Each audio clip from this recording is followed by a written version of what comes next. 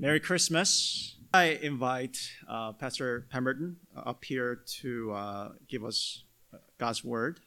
Well, I want you to know it's really a pleasure to be here with Covenant Life Church.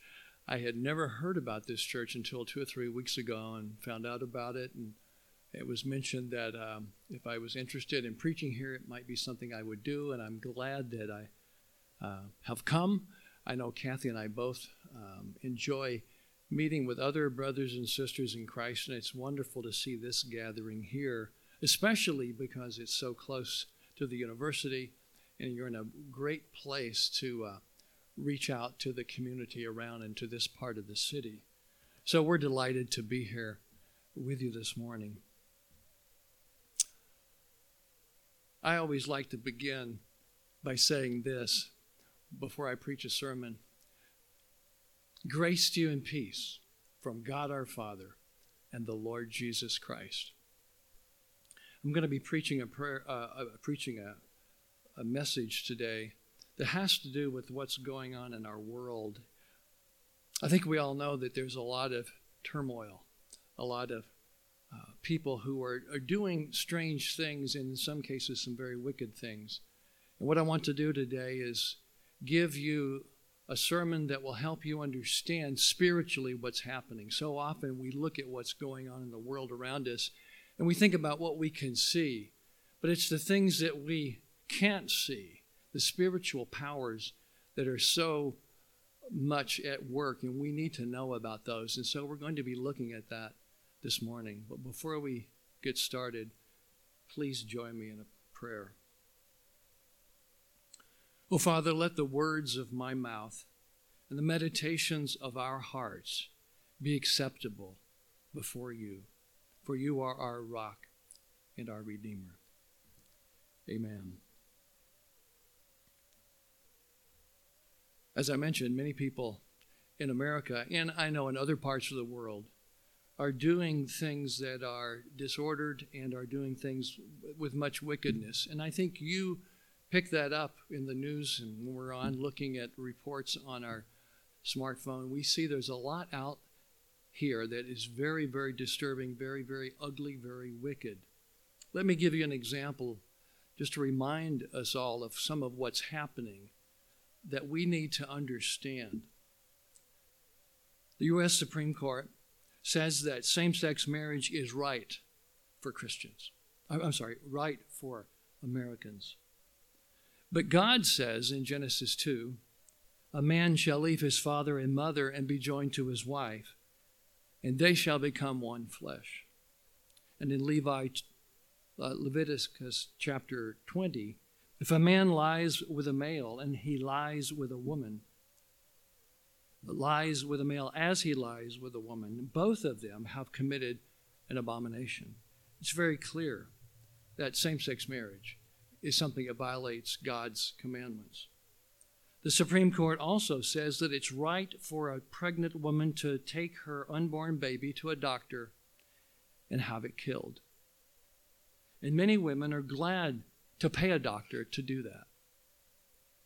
But God says in Exodus 10, you shall not murder. Our public schools believe it is right to teach children about sexual diversity, even to the point of telling them that they can decide what their sex is. But God says, and you remember in Genesis 1, so God created man in his own image.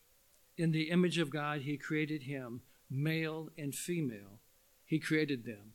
Sexuality is something given by God. It's an objective thing. People can't determine it. God makes some men and some women, and that cannot or should not be changed.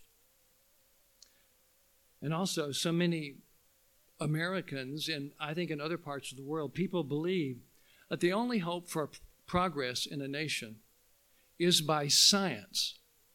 Now, science is very important. We need science. Science can do good things for us, but science cannot make America a wonderful place. It cannot give progress, the right kind of progress, which is spiritual progress to a nation. True progress is a spiritual progress, and it's done by the power of our Lord Jesus Christ.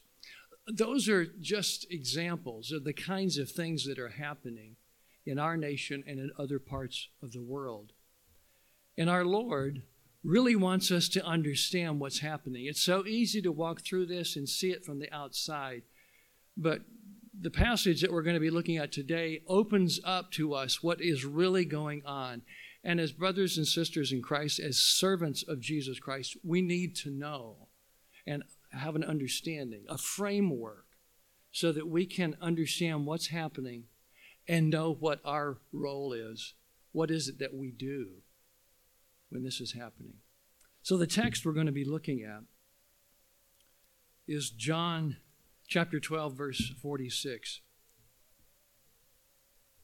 I have come into the world as light, so that whoever believes in me may not remain in darkness. This is what our Lord Jesus was saying before some Jews. He had been telling them about himself. There were some who believed in him. Many did not believe in him. And he was giving them an understanding that if they would indeed trust in him, they could be brought out of darkness into light. Let me read it again for you. I have come into the world as light, he said, so that whoever believes in me may not remain in darkness. Now, there are several things we're going to be seeing here. The first thing that our Lord is telling us in that passage is this. He shows us that there are two spiritual places in the world. Two places where people will be, one or the other. Notice in that passage that I just read to you, he said, I have come into the world as light so that whoever believes in me may not remain in darkness. He's talked about two places, darkness and light. Many people are in darkness. He's concerned. He comes as light to bring them out of darkness into the light that he gives, the light that he is. Those are the two places, spiritual darkness and spiritual light. This is very important. The Apostle Paul in Colossians 1 gives us an interesting statement about those two places. Now listen to what he says. This is Colossians chapter 1, speaking about what God has done through Christ. He has delivered us from the domain of darkness and transferred us to the kingdom of his beloved Son, in whom we have redemption, the forgiveness of sins. Did you hear what the Apostle Paul said? People who he was speaking to, the church at Colossae, and many of them had come out of pagan backgrounds. He is saying, you were brought out of the domain of darkness, and you were transferred into the kingdom of his beloved Son. Those are those two places. Now, there's something very important about this. There's no such thing as spiritual neutrality. There is nobody on this planet that is not in darkness or not in light, but is somewhere in the middle. There's no such thing as that kind of neutrality. Every human being is either living in darkness and walking in darkness, or they are living in light. The light that Jesus Christ brings, the kingdom of God, as opposed to the kingdom of the forces of darkness. It's very important to know this, because as we rub shoulders with people, after time of getting to know them, loving them, and hearing about what their thoughts are, we can begin to tell whether they're walking in darkness or whether they're walking in the light of Christ. So that's the first thing. It's very important. There are two spiritual places, darkness and light. The second thing is this. Jesus came to those who live in darkness. Remember that passage. I have come into the world as light, so that whoever believes in me may not remain in darkness. To remain in darkness means to live there. That's where they abide. It's a very awful place to be. There's no light there. People don't know God. They don't know themselves. They really don't understand themselves. They don't know that they're sinners because they're in darkness. And the sad thing that we see as we walk through the Gospels in the New Testament is that this describes very much most of the Jews of that time in the first century. Most of them were walking in darkness. I know it's hard for us sometimes to think that because they were God's covenant people. But most of them, as we know, did not believe in Jesus Christ, who was their Messiah. In fact, they wanted to have him killed. What happened within the Jews was that the men who were the teachers of the Jews did not really understand fully the Old Testament. In fact, they began to twist the Old Testament in certain ways. And what they did as well is instead of focusing on God's Word, they brought up something called the tradition of the elders, which meant these were things that students of the Scriptures had added to God's Word, and they focused more on their words that they had come up with than the Word of God. And they were teaching people this tradition of the elders, which were man-made ideas, but not focusing on the Word of God with the Jews. And so people were very confused. And because of that, they were being led in darkness. And our Lord Jesus knew what was going on. And let me read from you a passage from John chapter 8. And it's when our Lord was talking to some of the Jews. It's a very difficult passage. It's something that's hard to understand in some ways because we don't expect this of God's covenant people, the Jews. But this is what our Lord said, and we'll be dipping into a certain part of that conversation. This is what our Lord said. Jesus said to them, "If God were your Father, you would love me. For I came from God, and I am here. I came not on my own accord, but He sent me. Why do you not understand what I say? It is because you cannot bear to hear my word. You are of your father, the devil, and your will is to do your father's desires. He was a murderer from the beginning and has nothing to do with the truth because there is no truth in him. When he lies, he speaks out of his own character, for he is a liar and the father of lies. But because I tell the truth, you do not believe me. Which one of you convicts me of sin? If I tell the truth, why do you not believe me? Whoever is of God hears the words of God. The reason why you do not hear them is that you are not of God." What he was telling them was that they were walking in darkness. They were under the forces of darkness. I mean, he put it blatantly by saying, "You are of your father, the devil." They were walking in darkness, beloved. This is really a tragic thing. Without knowing it, they were. Without knowing it, they were servants of the devil. It doesn't mean they were demon-possessed. That's not what it's about. It simply means that they were, that the forces of darkness were tempting them, that they were following the lies that the devil had said. Remember Adam and Eve, this is what happened. Eve was in the garden. Adam and Eve, for a brief time, were following God's word, but then they heard the serpent speak. And what did they do? They did what the serpent said. They listened to the serpent's word. This was the devil tempting, and they sinned. It's either one or the other. And we see here again that the Jews were walking in darkness. They were spiritually blind. And they did not know. They did not know they were walking in darkness.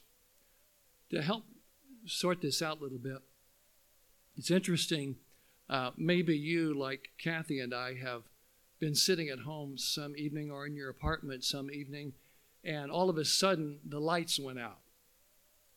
And we knew the lights went out. It's interesting because we could see the darkness, if you know what I mean. We could see, okay, it's dark. And what we would do then is reach out and walk around our home and try to find, for me, a flashlight. Kathy would go find some candles. And we knew that those would be light. And so we would go and bring them over. I would turn my flashlight on and she would light some candles on the coffee table. And we could see for a while. We knew we were in light. We had light and we knew how to get a hold of light.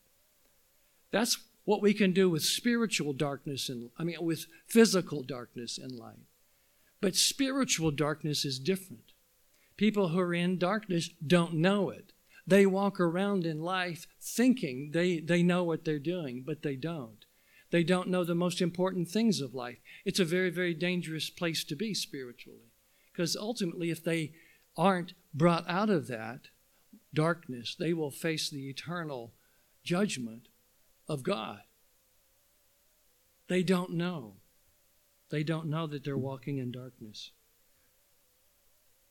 They don't see that God is the one who made them. Can you imagine? They don't see that because they're walking in darkness. They cannot see God's commandments because they do not know anything about the Word of God, and they don't believe in many cases of a God. And they cannot see, therefore, that they're disobeying God. They cannot see that they're under the power of the forces of darkness. And they cannot see that disobeying God takes a person down a road that will lead to catastrophe and terrible suffering under the judgment of God. And one of the things we need to be aware is there are people around us that we will rub shoulders with who are spiritually blind. They're living in darkness. It's a very important thing to be aware of. And that's in some ways, very concerning thing. But the wonderful thing is, and that's the third point, is that our Lord Jesus came to deliver people from that darkness. He came as light to deliver sinners from darkness. He said in that passage we read, I have come into the world as light, so that whoever believes in me may not remain in darkness. The light was Jesus himself. You may remember the opening part of the Gospel of John. It talks about the fact that the Son of God who created, was the agent of creation, took on flesh, became the Lord Jesus Christ, and he came into this world with light, but the darkness did not overwhelm him. Our Lord Jesus, when he comes as light, his power is far more powerful than the forces of darkness. And the way in which he shined his light involved so many things, healing people and doing good things before others. But one of the things that's the most important is what he said to people. He spoke truth to the Jews, and he said it with a concern for where they were spiritually. He spoke the truth, and we know that from from chapter 8 that I read from a moment ago. He said to them, because I tell the truth, you do not believe in me. Which of you convicts me of sin? If I tell the truth, why do you not believe in me? What I'm simply getting from that passage is that our Lord came to tell the truth. That was key. He came to tell them who he was. He came to tell them about the Father and what he really wanted them to do, not just the man-made tradition of elders, but God's word. He spoke it to them. He told them of God and his promises and why he was here. Reminded them of their sins, but also of the grace and mercy that he was going to give his life for. These were truths. And this is the way that his light would shine. Of course, many didn't believe in him. As I said, tragically, the majority of the Jews in the first century did not.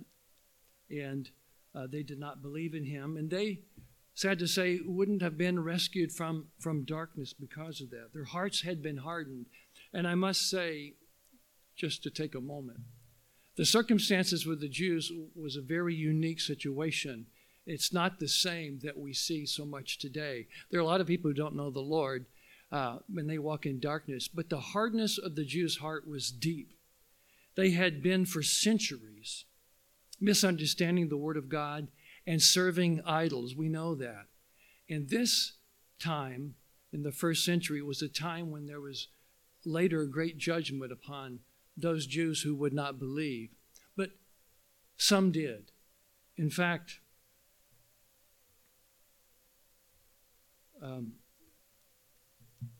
some did. In fact, believe in the Lord. Many Jews did. After Jesus' resurrection and ascending into heaven, there were several thousands of Jews who did believe in Jesus. It's a wonderful thing. We see that in the book of Acts. Their hearts were not as hard as others. The true words of Jesus Christ shined in their hearts. And later, as you remember, there were apostles going around different cities and places throughout their part of the world. And thousands of Gentiles believed in Jesus Christ.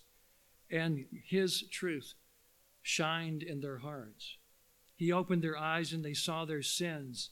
They saw Jesus who died for their sins. They saw that they were no longer walking in wickedness, but were learning to walk in righteousness. This is one of the things that happened after Jesus did his public ministry. It carried on. But it raises a very important question and something we need to understand. During Jesus' earthly ministry, he shined his light in person. He was physically present. But when he shined his light to those thousands of Jews and Gentiles, he was not physically present to shine his light, to speak the word directly before people, to actually touch people who were sick and have them healed. He wasn't in person to do that. So the question comes, because he was at the right hand of the Father, how did his light shine later? In fact, how does it shine today? How is Jesus shining his life when he is at the right hand of the Father and not here in person?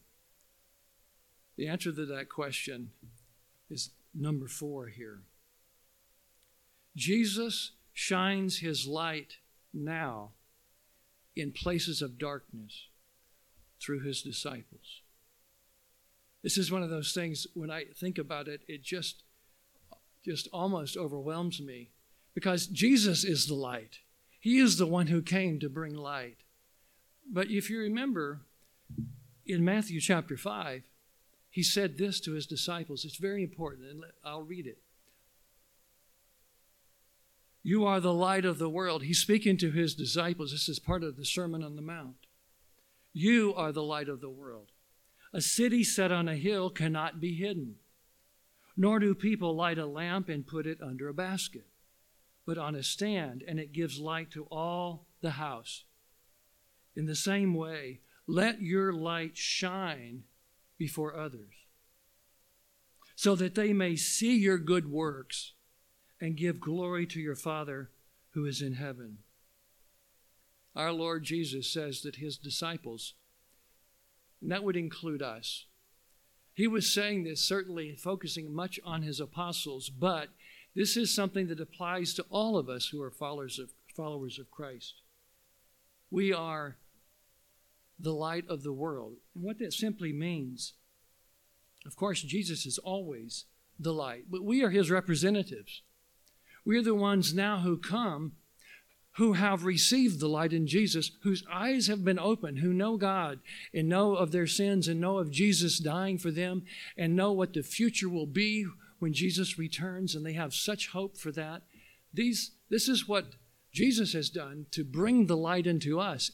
And he's saying, now it is your turn to speak the truth and to do good works before people in this world so they can know that I did something in you. I brought you out of the darkness into light.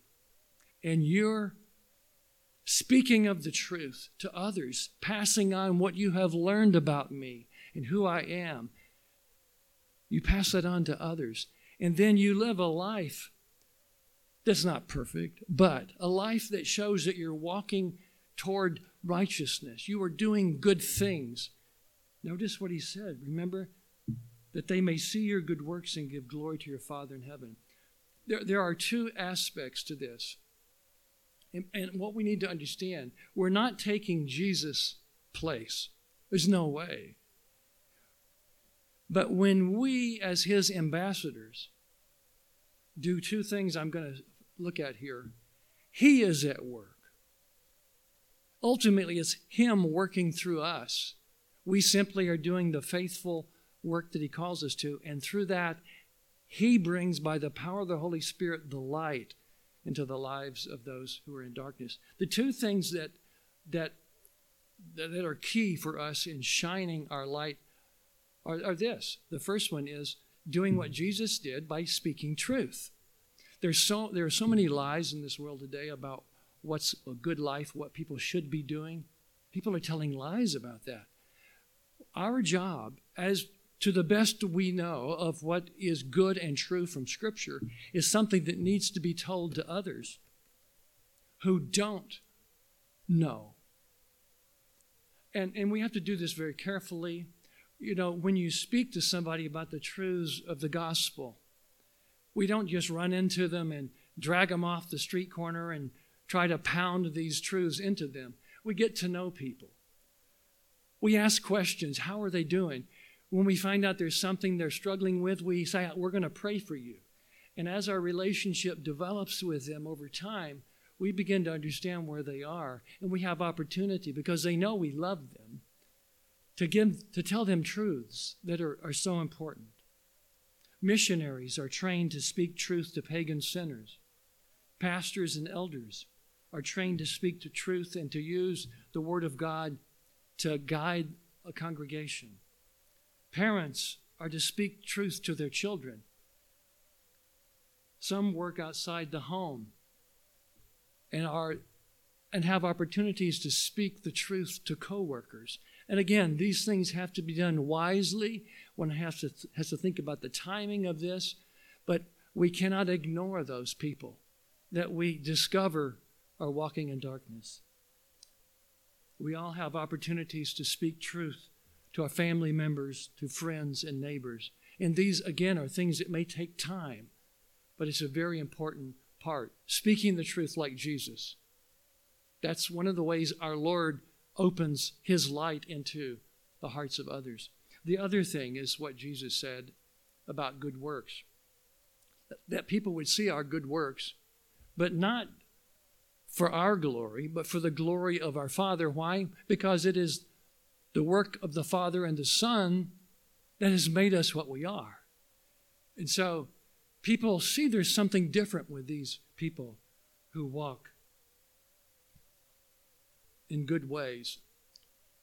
Now, given what's going on in especially America, and it's similar to what's happening in other parts of the world, here's how we need to look in part of what it means now for us to do good works. Though our Supreme Court says that men may marry women, men may marry men, and women can marry women, though that's legal, we are to let our light shine by obeying God's word. We marry someone of the opposite sex. That's what God calls us to. Though our Supreme Court says that it's fine for women to go to a doctor and have their unborn baby killed, women let their light shine by knowing that their baby is a gift from God, which they gladly care for with love. Though our public schools teach and practice sexual diversity, parents let their light shine by doing everything they can to keep their children out of such schools. As we shine our light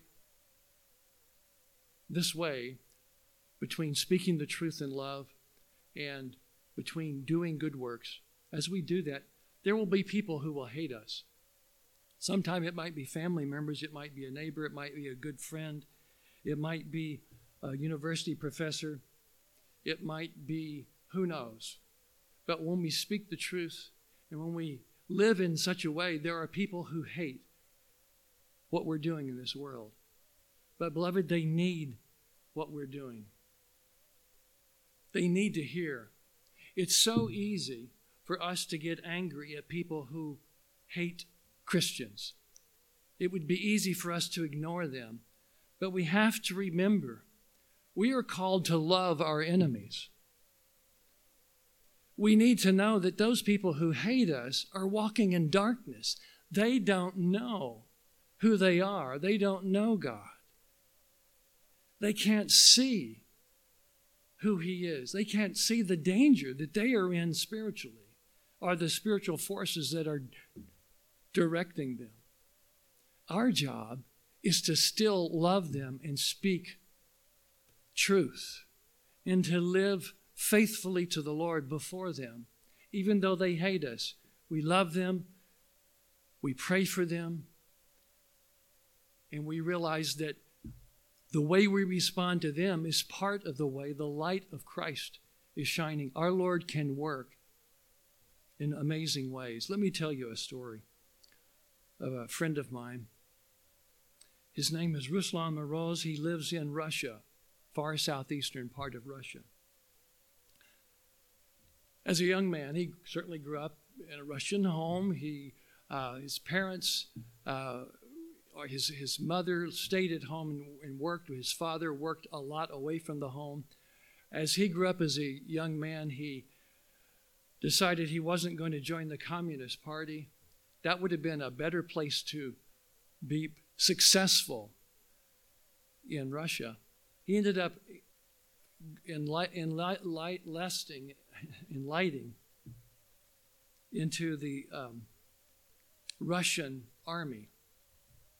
And as he did so, he realized that he was not going to be able to make a lot of money. He ended up getting married. They had 2 children. And he was not able, by the income he was getting, to really support his family. And he got desperate at this point, trying to figure out a way to make more money for his family. And what he did was he entered the Russian mafia.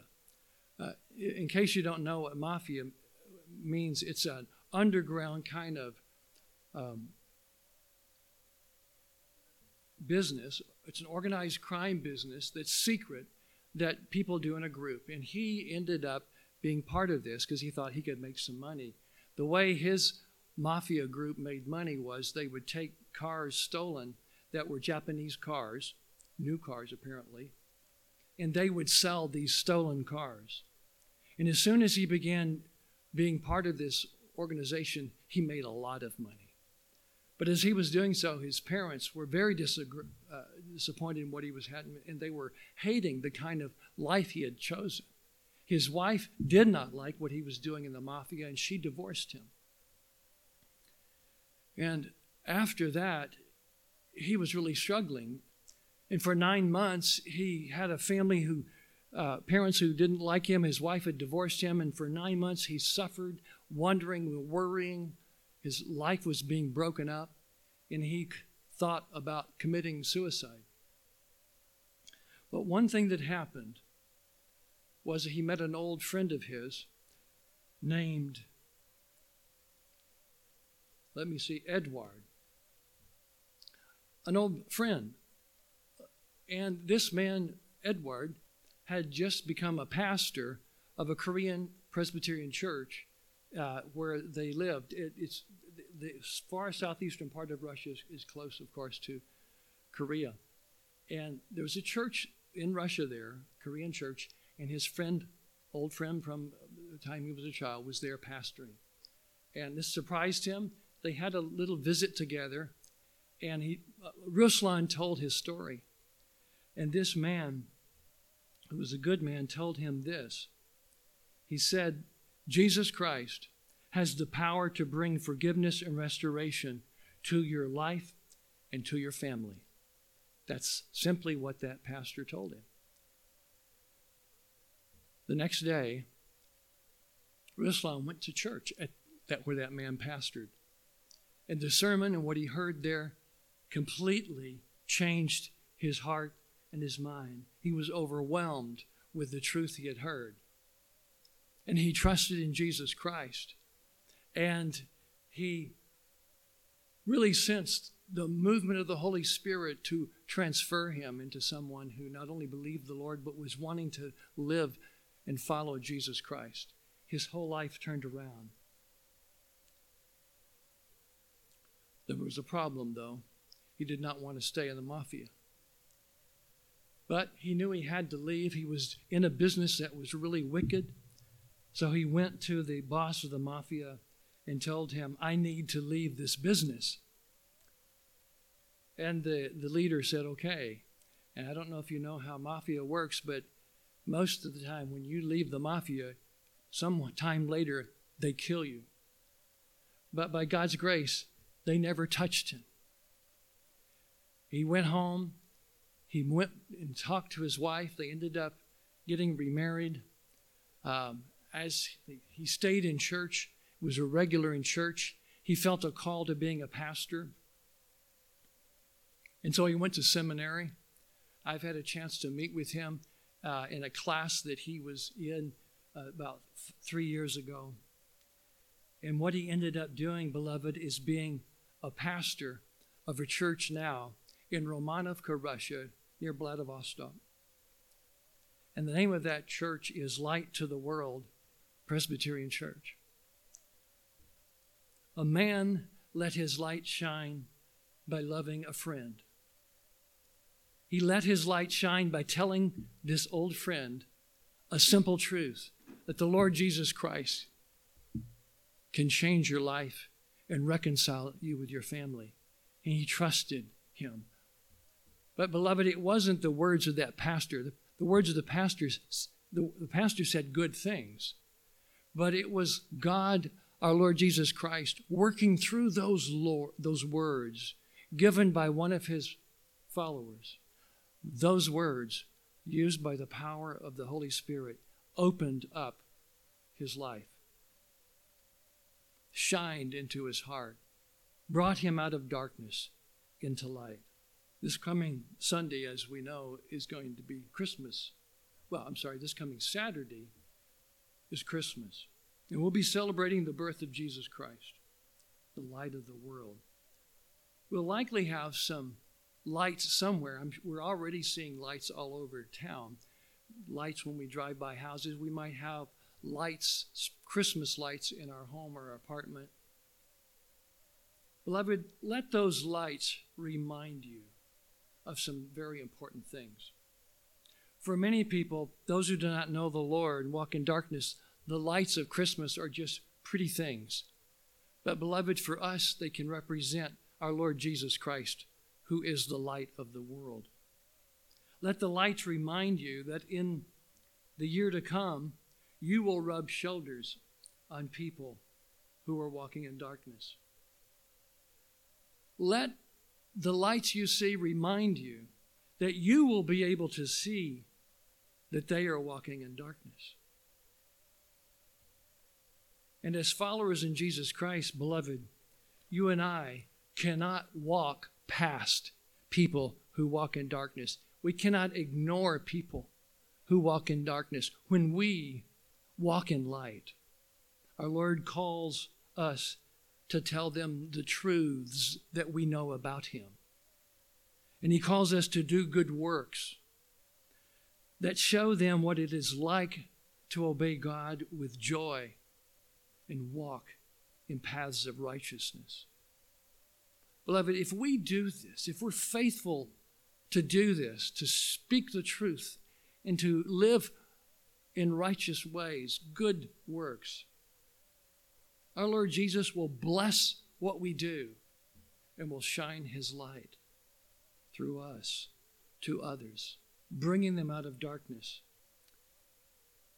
And in his time, as we do that, as we speak the truth, as we live and do good works, he will bring sinners out of darkness. So, beloved, from now on, let your light shine. And he will bring people out of darkness.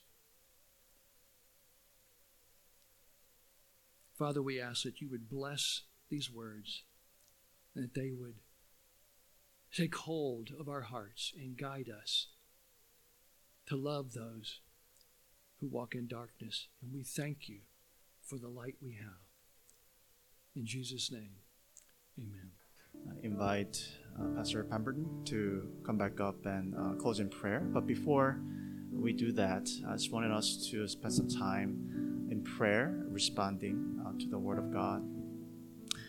And I think, besides the obvious blessing of, God's Word spoken clearly, we appreciate that of Pastor Pemberton. But I think as he was speaking, as he was, delivering his word, one thing that came to our mind of what a blessing it is to have him and Kathy in this building, because I think as a pastor of our church, one burden that I always have had is that we are a young church, not just length of years of our church, but average age. I'm supposed to be the oldest one in our church. I'm 35, and a lot of my pastor friends kind of laugh at that, like, "Wow, you're the oldest." And I think the burden that I'm feeling of our church is this: that because we're young, I think we're vibrant, but I think ideally, in many ways, just like we may experience in our own families, in our back home, we learn a lot from hearing from the older generation, even sometimes disagree with older generation, but because they have lived so much more. And when I look at Pastor Pemberton and Kathy, they walk with the Lord so many years that I cannot fathom the different journeys that they took with the Lord, walking with Him faithfully, and I do see this blessings oozing out of their lives, and I think the one thing that we can learn from the older generation I've been meditating on past couple of years is that resolve for the truth.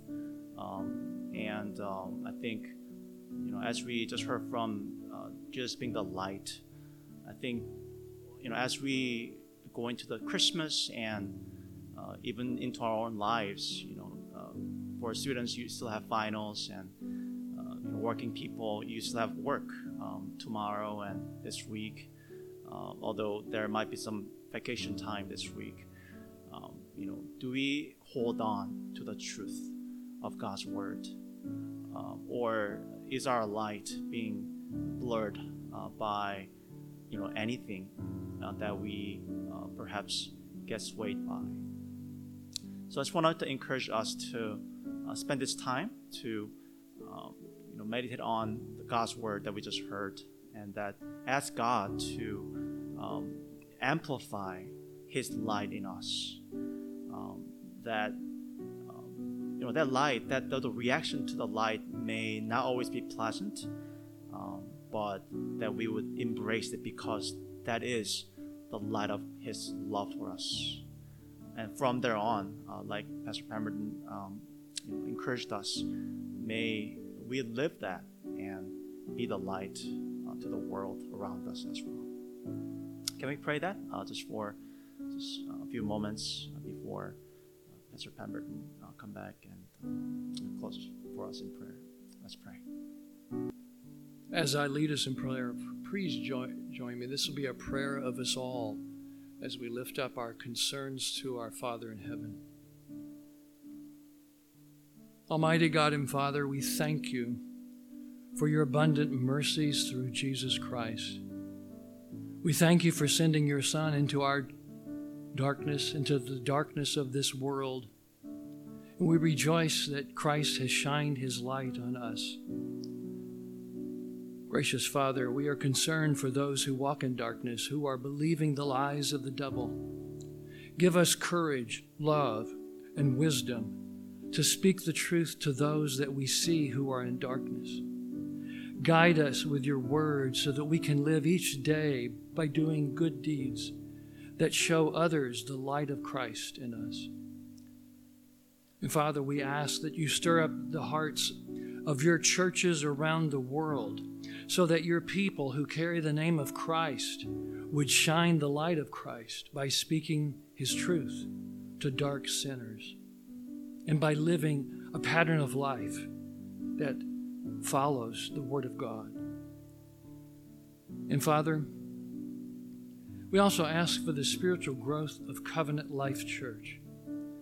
May Pastor Aidan and ruling Elder Nathan be strong and steadfast as they counsel with members of this congregation, as they give guidance, as sermons are preached and the word is taught, that they would be faithful in that and diligent, and that this congregation would keep walking in paths of righteousness for your name's sake.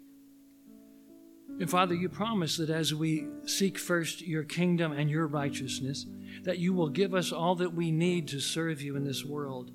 And Father, you have been so generous to us. All the things we have, the material things that are needed for life, have come from your hands. And we thank you for that. We ask that you'd help us be mindful of those who have very little in this world, that we could give something to them. And, O God of justice, we pray for those you have appointed in our government at every level. You tell us this in Romans chapter 13. We ask that President Biden and our Governor Walz would hear the truth and see the goodness of your church, and that this witness would lead these men to carry out their work with righteousness and justice. And, O Lord, for those fellow Christians who are suffering in some way, we ask that you would help us to love them and encourage them, that they might have an awareness of your presence and be strengthened in this time of suffering. And Lord, we also are aware of those around the world who are being persecuted in different ways. And Father, we ask that our brothers and sisters who are so suffering would be able to love their enemies, and by that show the amazing work of Jesus Christ, and that their giving of themselves even to their enemies would be something that would change the hearts of those enemies, that the light of Christ would shine. And Father, we ask in the name of your Son, Jesus Christ our Lord, who rules over all principalities and powers and rulers of darkness, to do these things which we ask for we ask them in the name of our Lord Jesus. And now all God's people say, Amen, amen. Now may our Lord Jesus Christ himself and our God and Father comfort your hearts and establish you in every good word and work. The Lord be with you.